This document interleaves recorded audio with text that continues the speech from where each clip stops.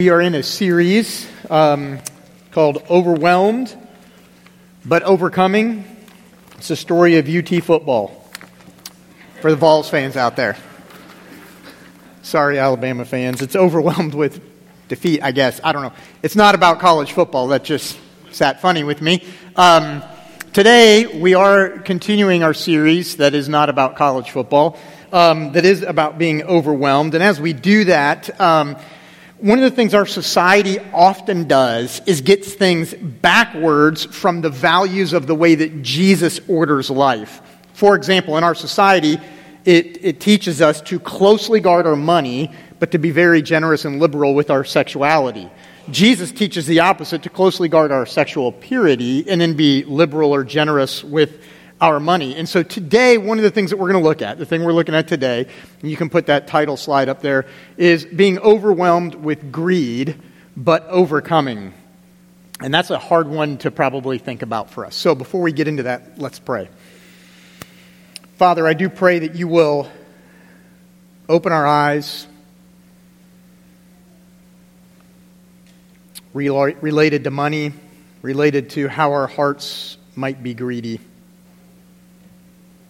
And if we see that, help us then to be able to change, to turn from it, and to follow you. Help us to be thankful for all that you've given us. We ask in Jesus' name, amen. So, what I want to submit to you today as what we're doing is that me and you, we get overwhelmed with greed, and we don't even realize it because it's so normal. We get overwhelmed with greed, and you might think, I don't think I'm overwhelmed with it, and I suggest that's a symptom that it's so normal we don't know it. Now, that may or may not be true, but let me give you some examples of that, and then let's talk about this. For example, sale, BOGO, buy one, get one. Right? What is happening, what's being pushed in the sale is it's coming to the desires that you have to get a deal, perhaps, right?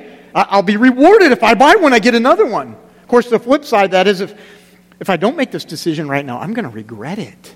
I'm going to miss out. Or I'm not going to keep up with others who have this, right? And so the whole thing is it goes to our emotions, to our desire of what we want at the moment, and it plays on that. Or go on a walk.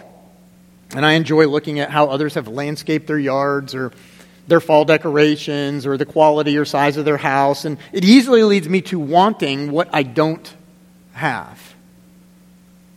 Wanting what I don't have isn't all wrong. Wanting it at a level that gets to sin is, we'll get to that later, especially if I don't have the money for it.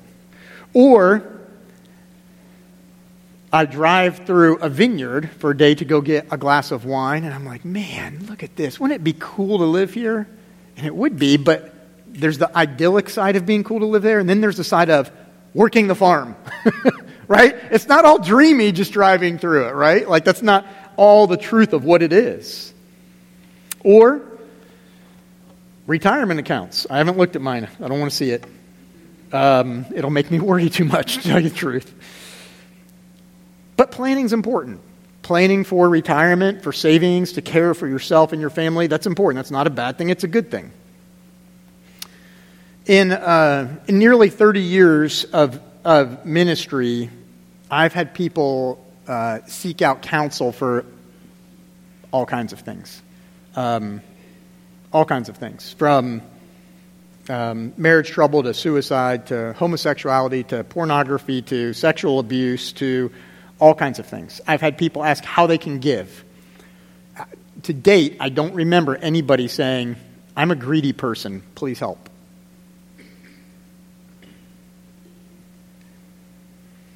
So, as we look at greed, I want to ask two questions. And the first question is this: what happens when you become overwhelmed with greed? This is my first point, basically, so you can put that slide up there. The first point. What happens when you become overwhelmed with greed? And the sub-point after that is, go ahead and hit that next slide, is that greed leads you to use money irresponsibly. This is one of the things that happens when you become overwhelmed with greed. You start using money irresponsibly. So this is a sign of it. And what happens is that cuts two ways. You can use money irresponsibly by having poor money management, or using it so well that you develop pride in it. And both of those can be irresponsible use of money. Let me show you how. So it can contribute to poor money management. And this is where you don't manage money well. You spend money that you don't have. You become the butt of the jokes. You become the stooge, right? And you're the one that's sinking, drowning in debt. Proverbs 28:19 talks about this. It says, those who work with their land will have abundant food, but those who chase fantasies will have their fill of poverty. Right? And so in Midlotopia, as I like to call it, the goal is we buy what everybody else has, whether we have the money or not for it, so that we can keep up with everybody. But if you do that, it will lead you to feeling like you are captured or enslaved by that debt in order to try to keep up. You'll be enslaved by your greedy choices, poor money management. Right? So it can lead in that way. Greed can lead to the irresponsible use of money. But the other side of that, right, is that it contributes to pride in money management. Instead of becoming the stooge, you become the Scrooge. Right? This is what happens here, is in Proverbs 28:22. Notice this verse. It says, the stingy are eager to get rich and are unaware that poverty awaits them. While hard work and responsibility are good things, let me say that again.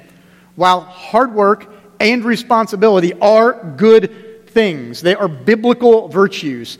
If you tend to think, though, that money is generated by your own isolated efforts, apart from the blessing of the place that you were born into and live in this country, apart from the systems that are in place to help you, apart from your company which helps hire you or the company that you started, or apart from the blessing of God to send rain on the just and the unjust, you are deceiving yourself and giving yourself too much credit for all that you have built.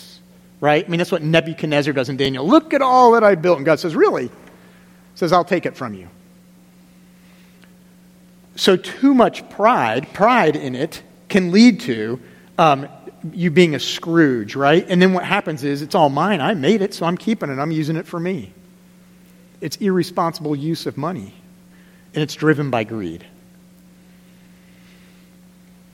It might also be hard, if that's your thing, to receive a gift from somebody. Receiving a gift can be a hard thing to do because it's like, I don't know, I'm pretty good on my own. And it makes it hard to do when somebody's being generous. In either of those cases, whether you are using your money management is poor or whether there's pride in it, in either of those cases, one of the things that you're not doing is helping the poor. And the reason I bring that up is because the Bible talks about helping the poor a lot. It's a mandate that goes throughout the Old Testament in the way that Israel is set up, throughout the prophets and into the New Testament as Jesus talks about it. Paul making collections for the poor in Jerusalem as he goes about his travels. The poor are always close to God's heart, to care for them. Let me give you an example of one of the prophets in Amos chapter 8, verses 1 to 6. These verses will be on the screen too, I believe. It says, this is what the sovereign Lord showed me, a basket of ripe fruit. What do you see, Amos? He asked. A basket of ripe fruit, I answered. Then the Lord said to me, the time is ripe for my people Israel. I will spare them no longer. Hear this. You who trample the needy, go to that next slide. You who trample the needy and do away with the poor of the land, saying, when will the new moon be over that we may sell grain, and the Sabbath be ended that we may market wheat? Skimping on the measure, boosting the price, and cheating with dishonest scales, buying the poor with silver and the needy for a pair of sandals, selling even the sweepings with the wheat. Notice what's being said about the poor being neglected, being trampled, but how money gets used in that in verses 5 and 6. Things like skip the Sabbath in order to make more money. Use dishonest pricing or weighing in the scales in the way you're going to charge things. Fill your bread with filler, the sweepings from the floor to mix with the wheat. Put filler in there, right? All these things to deceive people, to say, this isn't helping the poor. And God's heart is saying, don't do that, right?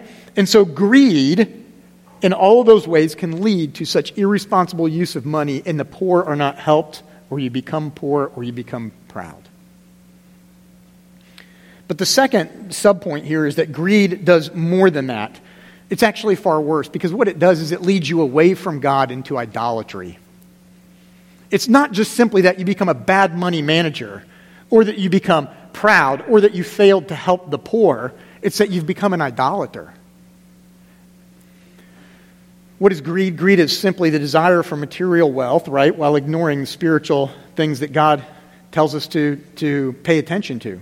Greed is, in essence, the belief that I cannot be content until I have fill in the blank. Until I have more of this or that. I cannot be content until I have this. And if you're saying that, what are you saying? What am I saying? If I'm saying that, the flip side is I'm saying, God, you are not enough right now. I need more. And when it comes to that point, what you have done is become an idolater. God, I'm moving you off the pedestal and I'm putting this there. Whatever that is. Notice the command, the 10th commandment in Exodus 20, verse 17 says this. It says, you shall not covet your neighbor's house. You shall not covet your neighbor's wife or his male or female servant, his ox or donkey or anything that belongs to your neighbor. I mean, it's pretty clear, right? You don't, not their house, not their land, their property, not their servants, their lawn service, pool service, maid, whatever it is, their ox, their donkey, their car, their tractor, whatever they got, we're not supposed to covet that. It exposes how we become discontent, and that command requires us to learn to be content and to be charitable. Ephesians 5:5. I'll put on the screen for you because you might be going, okay, well, maybe I shouldn't be coveting, but it's not the same as idolatry. But Paul says it is. Look what he says. He says, for all this you can be sure, no immoral, impure, or greedy person, such a person is an idolater, has any inheritance in the kingdom of God.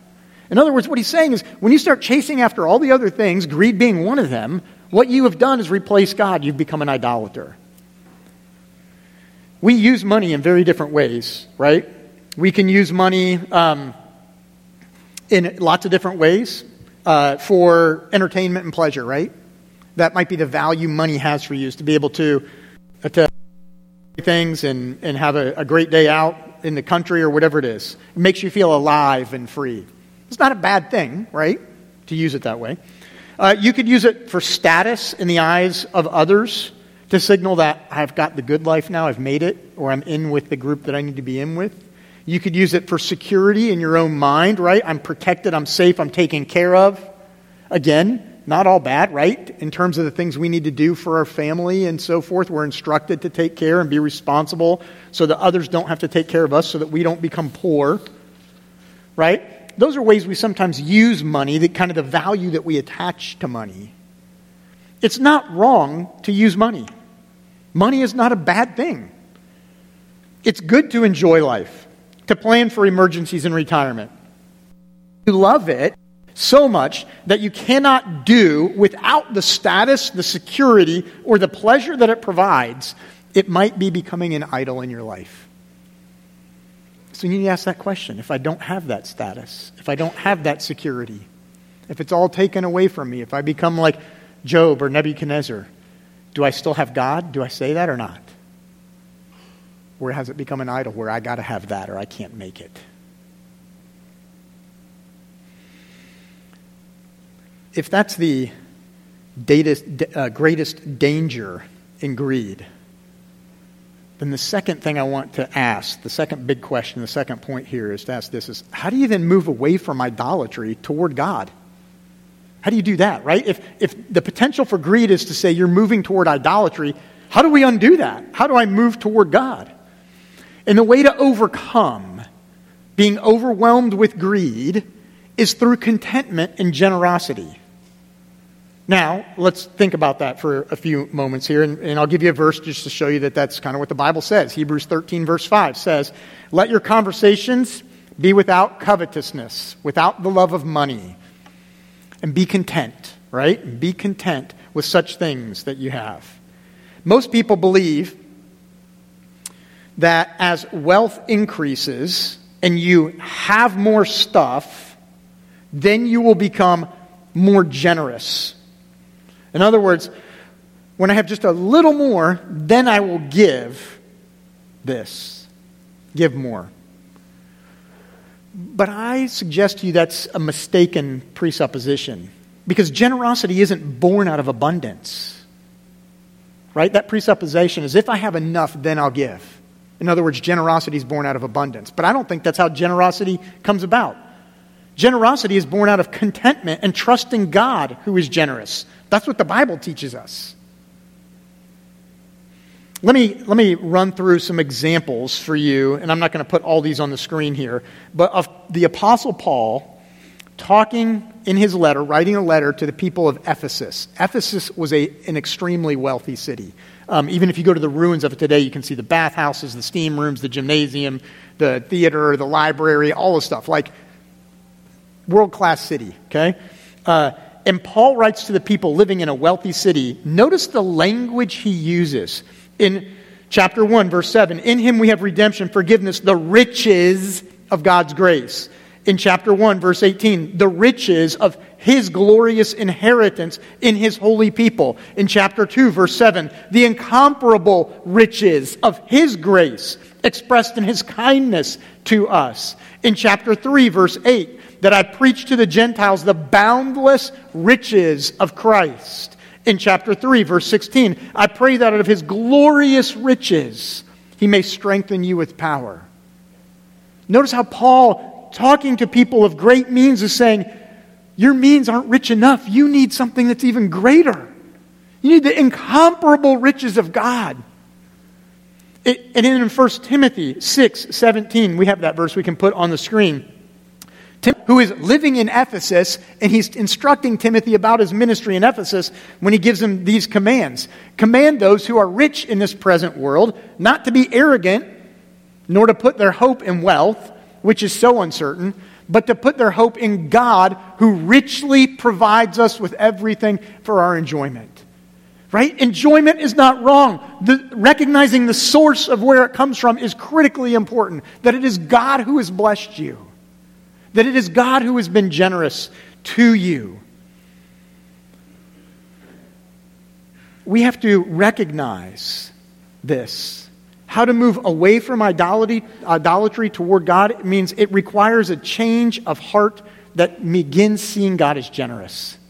It requires a change of heart that begins seeing God as generous. And that's the generosity of God.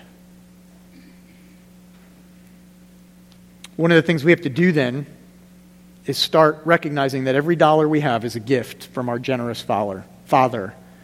A gift to be treasured, a gift to be stewarded well, and a gift to be shared generously.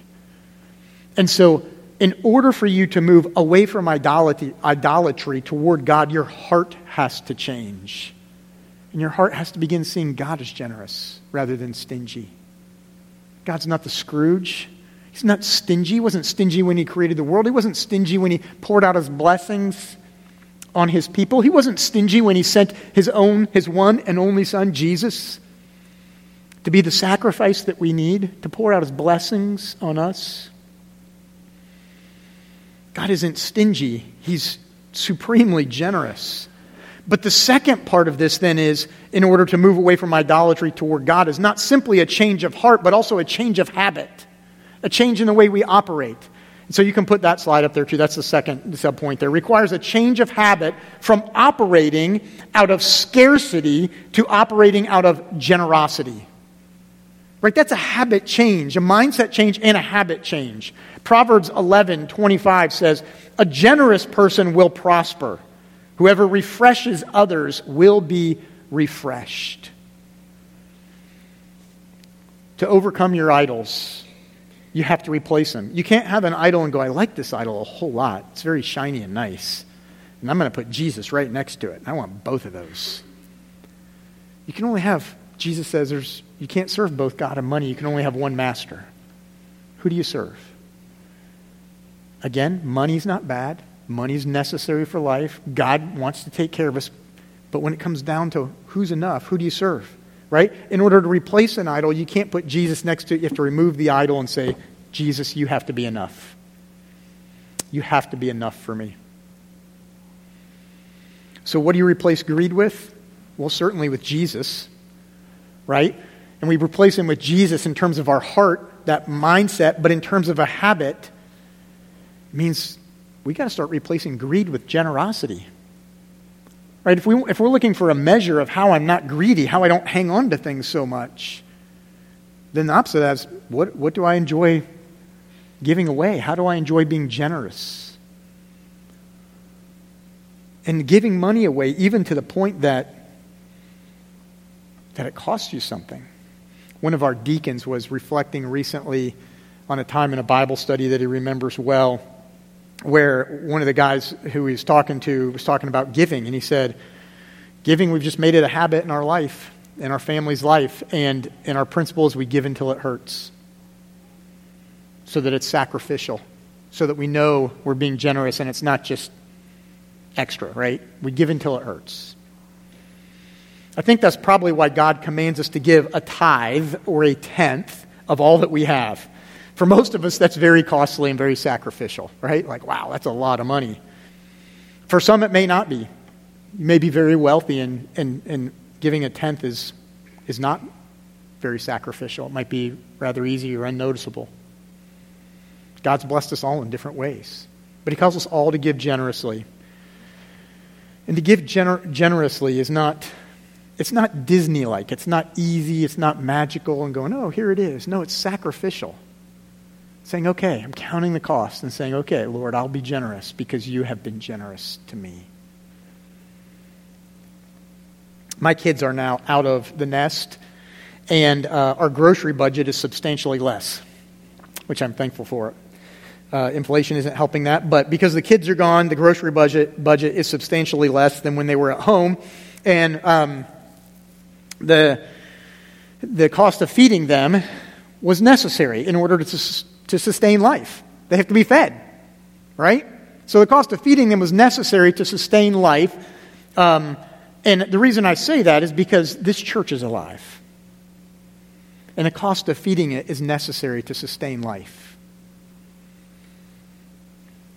And so what I would like to do is to help you see in a few ways maybe how this church is alive, so that you know you have good reason to be generous toward the church. So allow me to make that case for you briefly. Here's a couple of things. We have sent a couple of families to New Creation Church Plant in Chester, which just launched. In fact, they meet again today for one of their preview services, and then they begin regularly on October 30th and go weekly thereafter. We are sending a family to Farmville, which is likely to begin in this spring. And they're interviewing, their presbytery is interviewing a pastor at this point, trying to get that all ready to come on board. We're going to send about a dozen families to Amelia to Church Plant.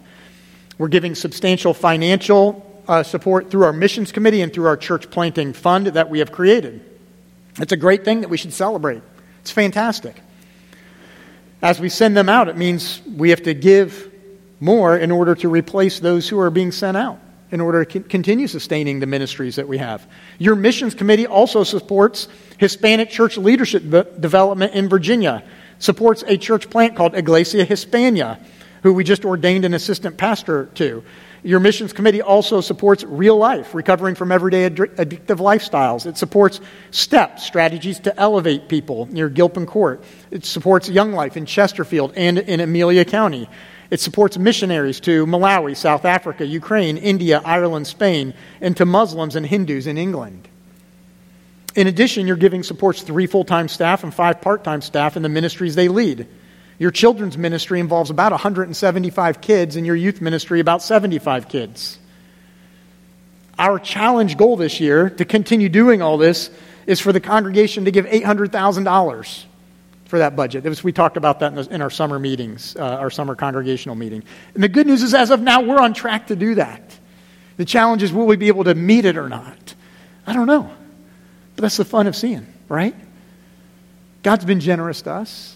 let's be generous also. Our elders and deacons ask you to give generously. If you are new to church and you are thinking about being connected here and committing to this church, then I want to invite you to begin giving too. You may think, oh no, I was really liking this church until right about now. Here's another preacher asking for money. Seems a little self-serving. It's a fair question. I'm grateful that I'm supported by the giving that you give to this church. All of our staff is very grateful that we are supported the way that we are supported financially, that we get paychecks. I also am not exempt from tithing. I give. I've been poor, literally lived below the poverty line when I was married for a few years. I've also been well supplied as I am now. God is good. God is generous. And He has been enough for me all along the way. I'm learning now to be even more generous with the resources He's giving. Some of that's been inspired by you in the way that you give. And so we should give to the work that God has for us in the ministry of the church. But don't miss the main point here. I mean, I've just made that case, but don't miss the main point. The main point is not simply about church ministry, but it's about your heart and God. How do you, in your heart, see God? Do you see God as generous and enough? Giving, then, is a way to remove an idol and say, okay, God, you're generous, and you will be enough. There's a book that may be helpful for you that I read that was helpful for me. It's called True Riches. Subtitle is What Jesus Really Said About Money in Your Heart, written by John Cortines and Gregory Baumer. True Riches. I want to read to you part of the foreword of that book. It says this: Do you trust me? This is a big question from God that we must answer in every area of life. My life verse is Proverbs 3, 5, and 6. Trust in the Lord with all your heart and do not lean on your own understanding. In all your ways acknowledge Him and He will make straight your paths. This verse and the question of trust in God has defined my football journey. God never promised me success. He just asked me to trust Him and walk with Him day by day.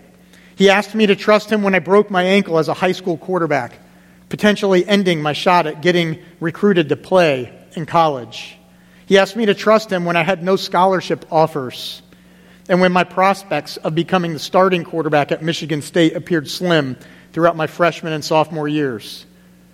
After a successful college career, I had hoped to be drafted into the NFL into the first or second round. But God asked me to trust Him when I fell to the fourth round and got drafted to a team where I would surely be a backup. It would be 3 years before I became the starting quarterback of the Washington Redskins. It's now my privilege to be the starting quarterback for the Minnesota Vikings. The point of my football journey is not that trusting God brings amazing success. Rather, in success or in failure, in great moments and in weak moments, my highest calling and opportunity is to grow my walk with Him. I've navigated life without much money as a college student, and I'm now navigating life with abundant finances. My wife, Julie, and I have learned to walk in trusting relationship with God in this area of our lives. We firmly believe that money itself is neither good nor bad, but its use is highly spiritual. There are no easy answers, but there is a faithful God who invites us to humbly walk with Him through every financial circumstance and decision. Kirk Cousins. My point to you is, since God has been generous to you, will you be one who says, God is enough and I will be generous too? Let's pray. Jesus, I do pray that you will help us to be people who know the depth of your generosity to us, and that you will move us to become more generous in our lives. That we don't live with a mindset of scarcity, but a mindset of abundance, a mindset of blessing in what you have provided for us. Help us to be willing to give of our time and our resources and our means that you have provided for us, that we would be a blessing to others. And we ask all this in the name of Jesus. Amen.